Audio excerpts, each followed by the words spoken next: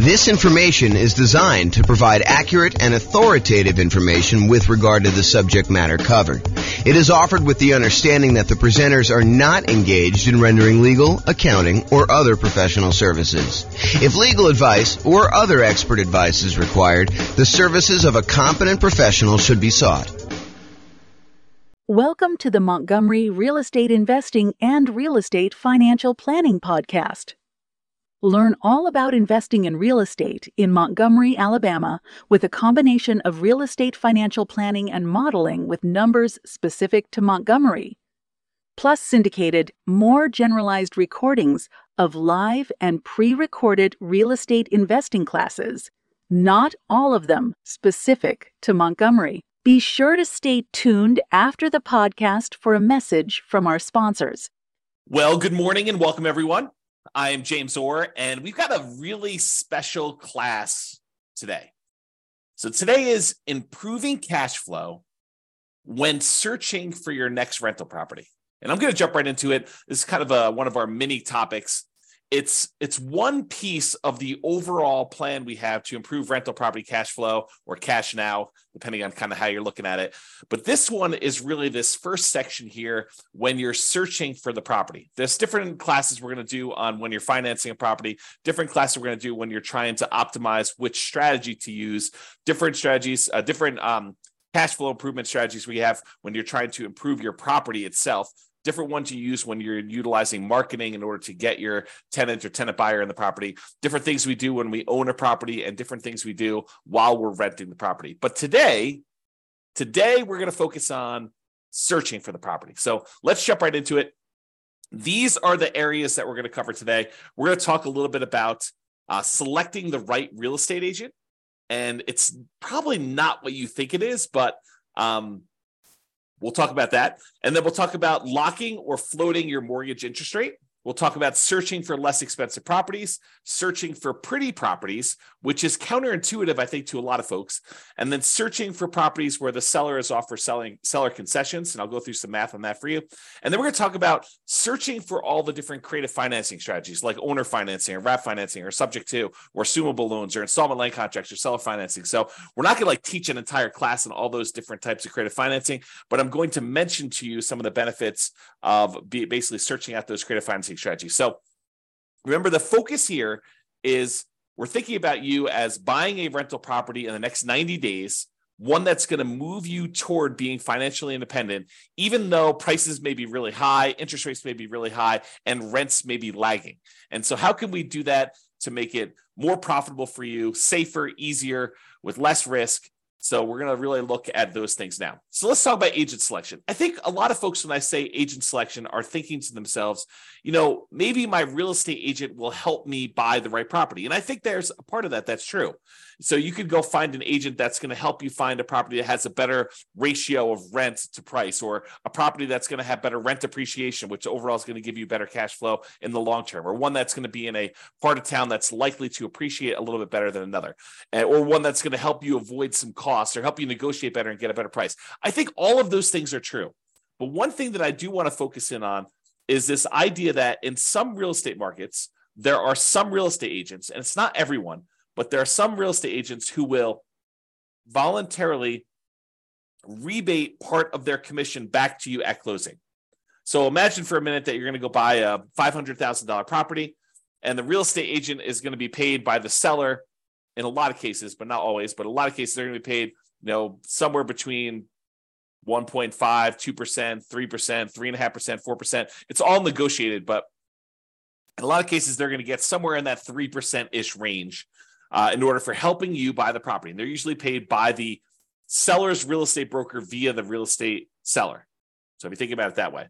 But in some markets, the real estate agent who is helping you buy is willing to say to you, hey, look, I'm willing to pay you a rebate of my commission that I'm earning on helping you buy the property. So they may go in there and they may earn 3% of a $500,000 property, $15,000.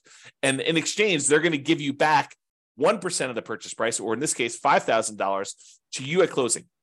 So once you close on the property, they're going to get $15,000. They're going to take part of their $15,000 and give $5,000 back to you. And this is all negotiated, right? Like some real estate agents will offer this up front. It's kind of like their program. Some real estate agents, you can negotiate getting a rebate back of their fee.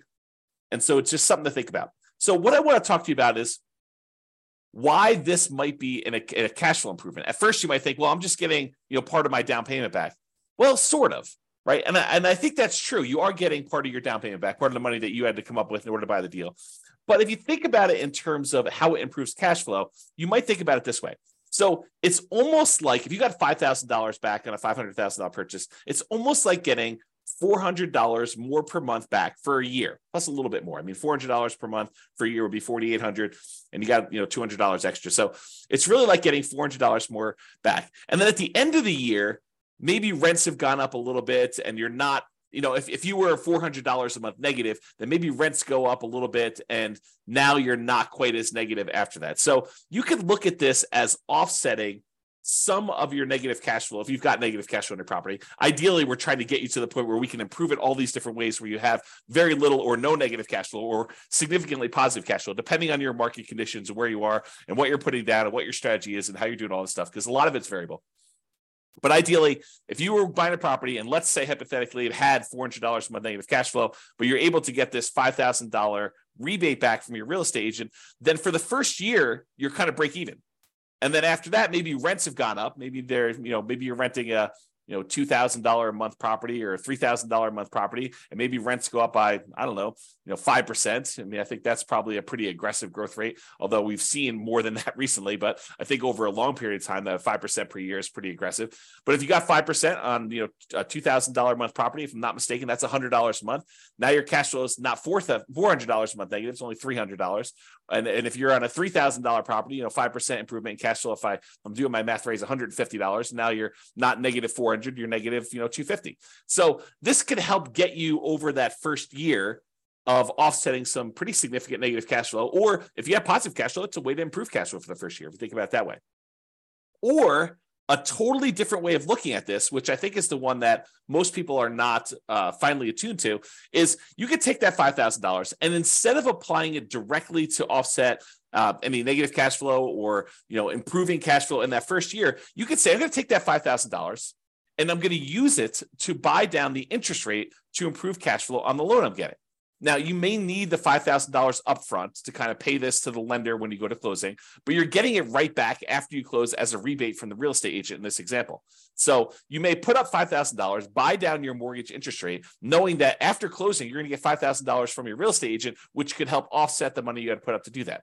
So how much improved cash flow will buying down the rate for $5,000, how much will that improve cash flow? Let's take a look. So this is a sheet that one of the lenders I've worked with locally here, his name is Matt Weaver with Excel Financial, but he just sends over a sheet showing you kind of what rates are. And this happens to be the rates that he sent over earlier last week. And so I just pulled it up. It happens to be for a $500,000 property for a well-qualified buyer. I believe they're putting 5% down. So this one shows you, I'm not going to go into all the detail. I probably should do a whole class on how to analyze these. In fact, I think it's on the schedule for doing financing. So this one, though, shows you basically how much you had to pay in order to get an improved rate. So this shows you what your interest rate is. So if you decide, hey, look, I want to get the rate from my lender by not putting in any extra money. Like you could go to the lender and say, look, what is my rate today if I don't pay you any extra points or extra fees? And they'll say to you, well, it's somewhere between 6.75 and 6.875 is what the rates were at this particular recording. And they vary all the time. And the amount you pay to buy down these things vary all the time. I should mention that too. But right now, if you take 6.875, you're going to get a small $618 credit at closing from your lender. Okay, so you'll get a credit. If you decide to pay $741, you could get 6.75. But what's interesting is if you choose to pay, a little bit more than, $4,000 and change, basically it's this $3,867 plus this $618, you can go from having a payment of, so whatever that is, $4,000, it's less than the $5,000 you're getting as a rebate. You could go from having a payment of $3,120 to a payment of $3,002. So in exchange for paying, just over, $4,400 or so, I'm really estimating. So paying about $4,400 to the lender, you can buy down your mortgage interest rate to 6.5%. So going from 6.875 to 6.5% is an improvement of $118 a month, the difference between $3,120 per month and $3,002 per month. So by going and doing that, you can improve your cash flow by $120 a month. It's not $400 a month for the first year. It's $118 a month for 30 years. Now, that might be an interesting way to improve cash flow. Because if you plan on holding this property forever, if you're not buying it with the intention of selling it to then pay off properties or do whatever you need to do there, you're basically buying this property because you know that it's going to be in your portfolio as a long-term buy and hold where you intend to pay the property off over time, then maybe buying down the interest rate isn't the worst thing in the world, and it could improve your cash flow by $118 in this example. Okay, so that is one way that choosing a real estate agent could have an improved impact on your positive cash flow. Okay, next strategy. Locking or floating the rate. So mortgage rates change every day throughout the day. I would say most lenders tend to do a once a day adjustment. So, they reset their rates from their lenders at, 8 o'clock in the morning every day. And those are the rates that they're allowed to go and tell people throughout the day. So if you go to a local credit union or something like that, they may update their rates at 8 o'clock in the morning. And if you call anytime throughout that day, they're going to quote you that rate. But the rates are really changing all the time throughout that day. And the next day, when you wake up, they're going to be 8 o'clock in the morning. They're going to change the rates to whatever the current rate is for that day. So if you think about it, while you're shopping for a property, what if you're concerned that mortgage interest rates are going to go up? Well, it's really difficult to accurately predict the future. I mean, we really don't know if interest rates are going to go up or interest rates are going to go down. We can sort of guess based on, what's happening in the political world, but, unexpected things happen all the time. And those can impact mortgage interest rates. But if you're concerned that rates will go up, you're like, look, I can afford this right now, but if rates go up too much more, it's not going to be worth buying. Maybe what you want to do is go talk to your lender. And with some lenders, you can choose to pay a fee to lock in your rate while searching for properties. You can say, look, I know I'm buying something in the next 90 days. If I go pay you a fee, then we can lock in this mortgage interest rate and I will be able to get this rate definitely anytime within the next 90 days in order to close on my property. And they will a lot of times do that for you. Okay. Now the lock lasts for a predetermined period of time. It's not like you could lock in a rate and then 10 years later, you decide you want to use that rate, you could do it. It's usually for like 90 days. And I'm not a lender, but my understanding is how lenders are using this is they're going in and they are pre-purchasing that block of financing for you. So they're saying, look, we reserve this rate at this style of thing, and it costs them a little bit of money to do that. Then if rates go up between when you lock your rate and when you close on the property, you're not penalized with the higher rate and have improved cash flow. So this is thinking about, how we're improving cash flow by doing this. So you do that. If rates go down though, like let's say you lock in a rate and then rates happen to get better while you're under contract, some lenders will allow you to take advantage of some of the drop, not usually all of it. So if rates drop by half a point while you're under contract, they may only give you half of that. Okay, so talk to your lender and understand the details of this when you're going to do it. Now, where this becomes especially helpful is when you're buying new construction properties, where it could take months and months and months between going under contract to buy the property and when you actually close on it. So imagine you go under contract and the builder tells you, okay, this is going to be a 9-month build time. The property will be ready 9 months from now. Well, a lot can happen to interest rates between when you go under contract and you think you know what the monthly payment is going to be, and 9 months later when you're closing on the property and they're delivering it to you, and rates are very, very different between then. So this locking the interest rate can help eliminate some of that interest rate for you. Now, you're going to want to talk to your lender because sometimes locking for a very long period of time is more expensive than what you perceive the risk to be. Now, if rates really jump up, it could have been a really good value play for you to go buy that. But a lot of times we don't know. And so you want to talk to your lender and say, what's the cost of me locking the rate for 90 days or 6 months or whatever you're going to do, and try to work out a plan to see what seems like a good value for you to do that. Let me take a beverage drink here. Okay. So, and this one seems obvious, right? The strategy of looking for less expensive properties. In theory, you think, hey, searching for and buying a less expensive property often means that the monthly payment and the taxes and the insurance on that property tends to be a little bit lower. So if you're able to get similar rent for a lower priced property, that can improve cash flow. And I agree with that. As a really, really rough rule of thumb, for every $10,000 less of an expensive property that you buy, it saves you about $50 per month less in mortgage payment. So if you've done, downloaded the world's greatest real estate deal analysis spreadsheet and you've analyzed a few deals and you kind of have a feeling for, if I buy this, whatever it is, 400, 500, 200,000, $1 million property in my marketplace, and if I get this rent, I'm going to have $100 a month positive cash flow or negative $200 a month positive cash flow. You could think to yourself, okay, well, I know what a deal is at $500,000 as an example, and I get $2,000 a month rent. If I go buy a $490,000 property, well, that's going to be about $50 better cash flow. Really, really rough math. Okay. And so let's talk about where that comes from. So this is based on I'll tell you the story first. When I was a kid, my father was a real estate agent.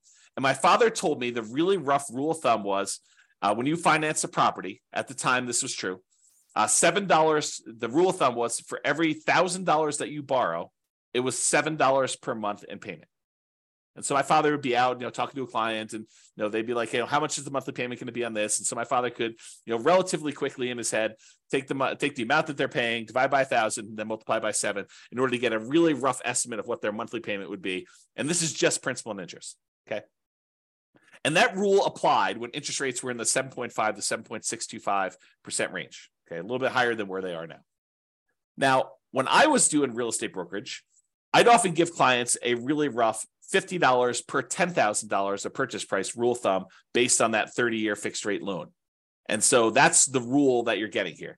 And that's relatively fairly accurate between 4% interest rates and 6% mortgage interest rates for doing some really rough estimating. It's not exact. It's not like, hey, lender, James told me that if I go and I buy a $10,000 less purchase price property, then my payment's going to be $50 better.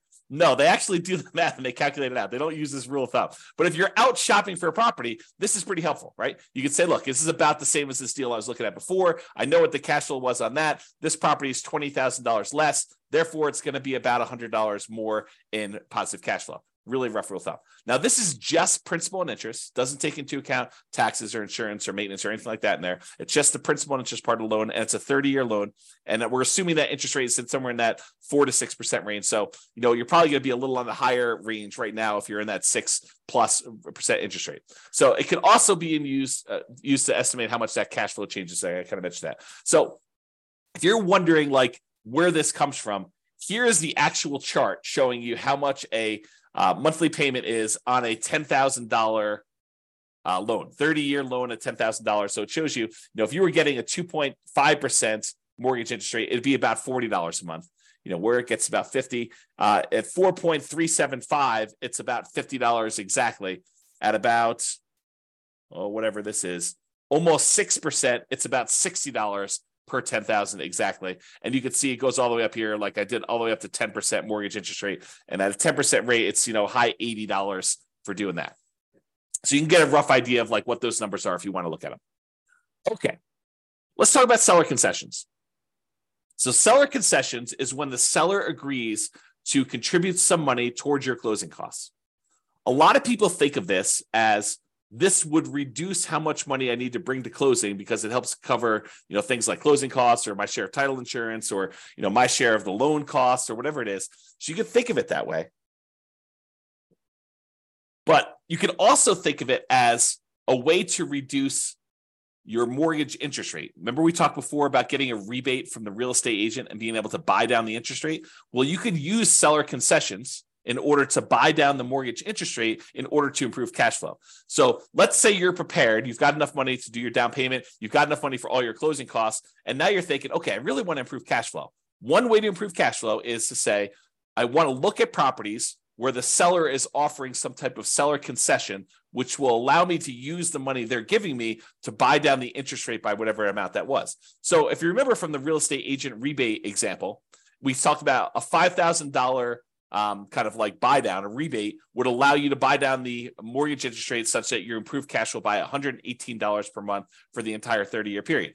So if you're able to get a seller to contribute $5,000 toward your closing costs, you can improve your cash flow by $118 by taking that money and buying down the interest rate with it. So maybe you want to search for properties where the seller is offering seller concessions. And we haven't talked about it because we're not talking about making the offer yet. But this can also apply to when you're making an offer. remember when you're making an offer, maybe you talk to your real estate agent and you say, look, I'd really like to be able to try to negotiate to get some seller concessions in here and get the seller to contribute some money that you could then use either to offset some of your closing costs and or take some of that money and buy down the interest rate. Okay. All right. Let's talk about pretty properties, kind of building on this theme.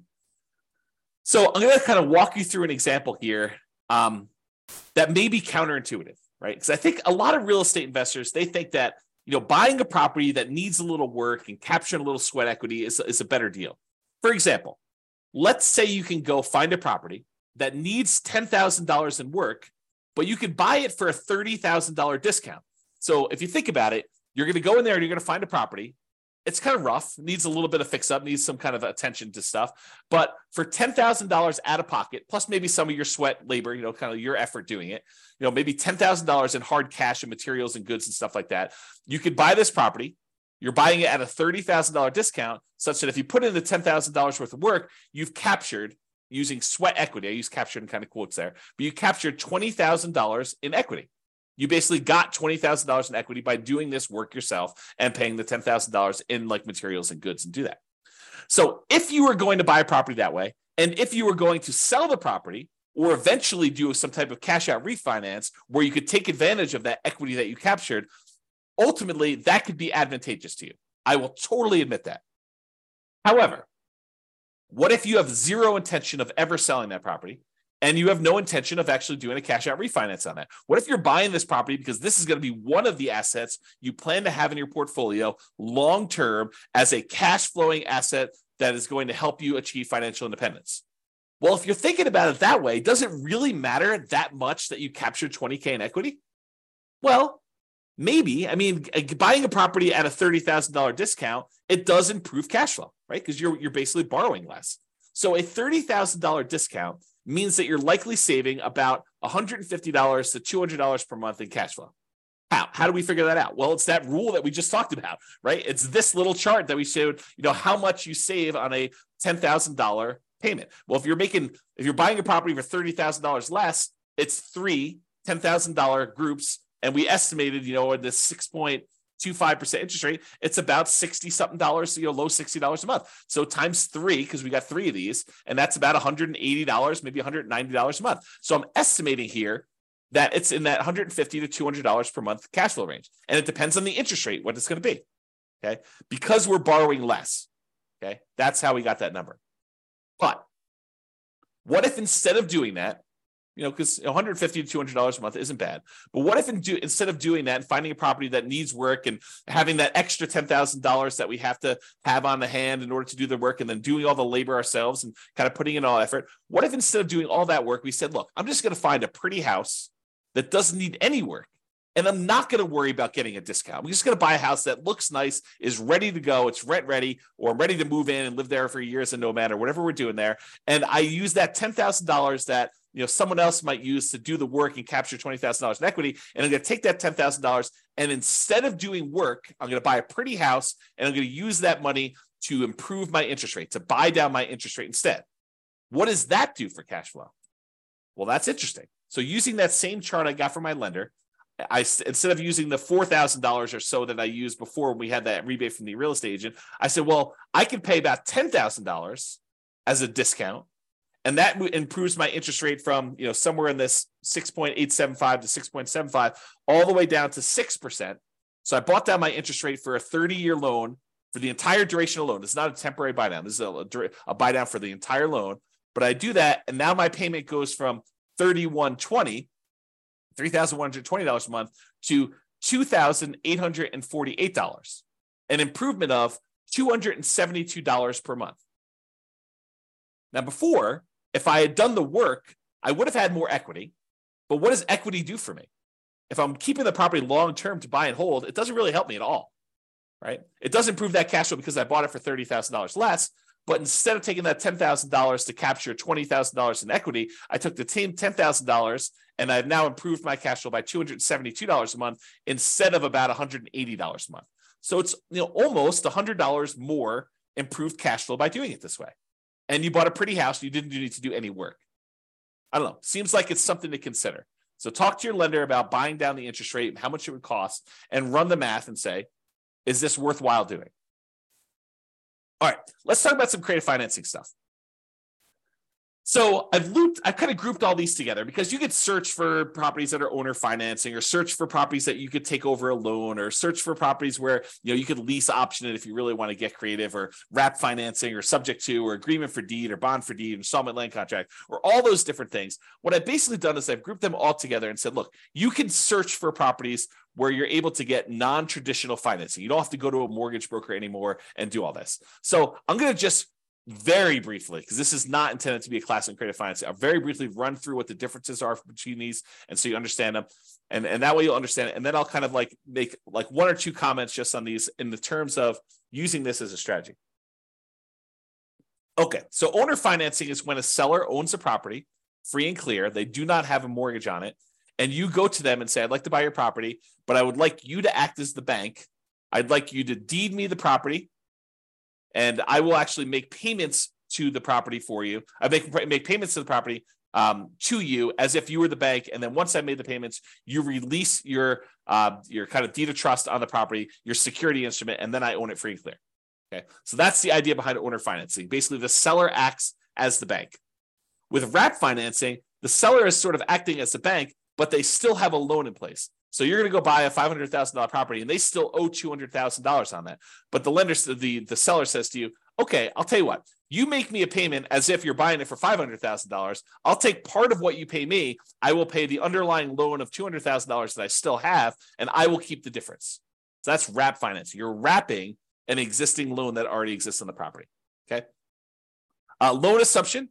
There are certain loans that are assumable, FHA loans, VA loans, as two examples, where you could go in there, and it's usually as an owner occupant, but you go in there and you formally go to the bank and say, I would like to qualify and formally assume all responsibilities for this loan. And by doing that, you're able to capture these really low interest rates we had over the last 5 years or so.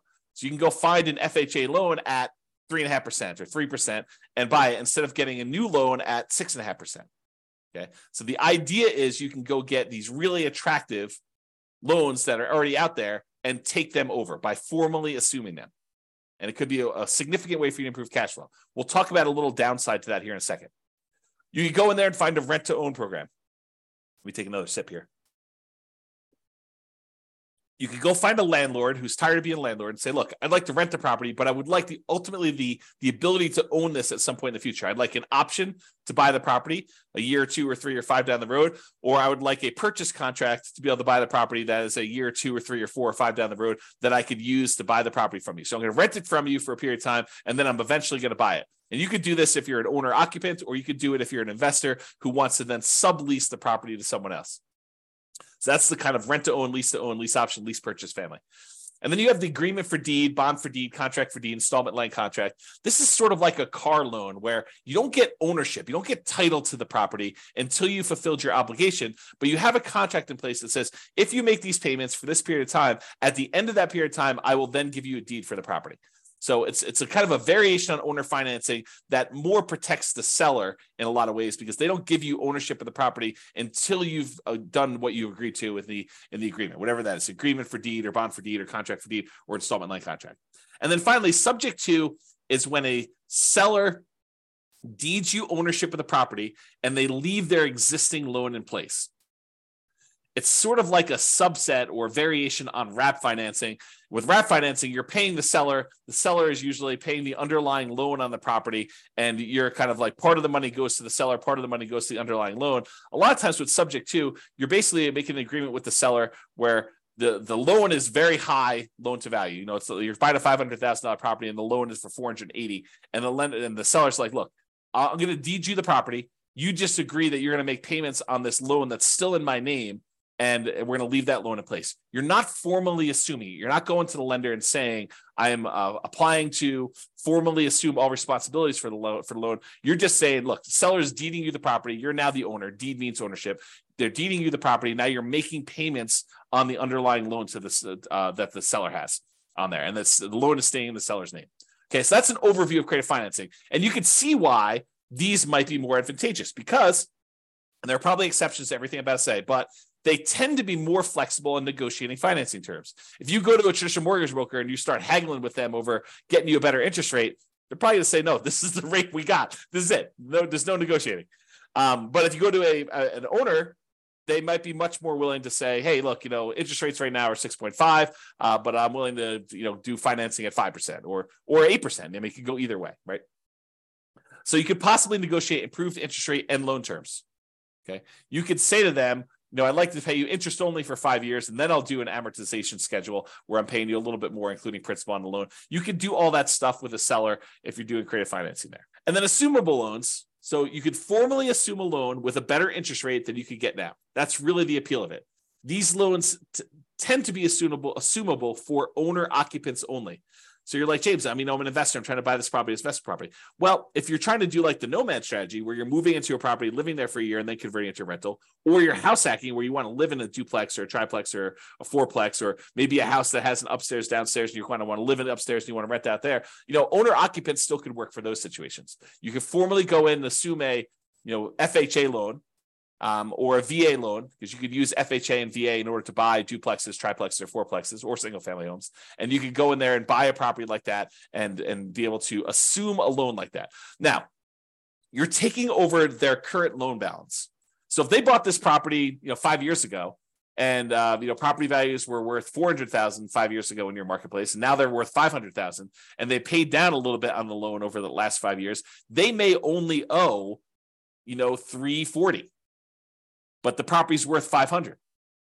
So the trick is you can formally assume a $340,000 loan, but you still got to come up with that difference between what they're selling to you for, the $500,000 and the $340,000. So you need to come up with a lot more than 3.5% down or 5% down. So you have to formally come up with $160,000 as a down payment in order to be able to assume that loan, which makes this much more difficult to implement. Okay. So maybe you could structure it where you can get the seller to agree to some type of owner financing, but a lot of times the lender will not want you to assume a loan with owner financing with a seller second mortgage in place either. So you want to talk to about that. All right. So those are all the strategies to use when searching for properties. And optimizing cash flow is not something you only focus on after you own the property. A lot of people think, I'll worry about optimizing cash flow after I bought the property. Well, you're eliminating some of your choices and options if you do it that way. There are things you can and maybe even should be thinking about when you're searching for properties to improve your overall cash flow. And better to take a more holistic approach and optimize at all the different various stages rather than just when you're trying to optimize for rent. So that's it. That's all I got. This has been James Orr. I hope you've enjoyed. We will do the other sections, the other kind of like stages for improving cash flow in other mini classes. So stay tuned for those. Bye-bye for now. With home prices up, mortgage interest rates up, and rents up, but not quite enough to counteract the higher prices and interest rates. Cash flow on rental properties in Montgomery is harder than ever.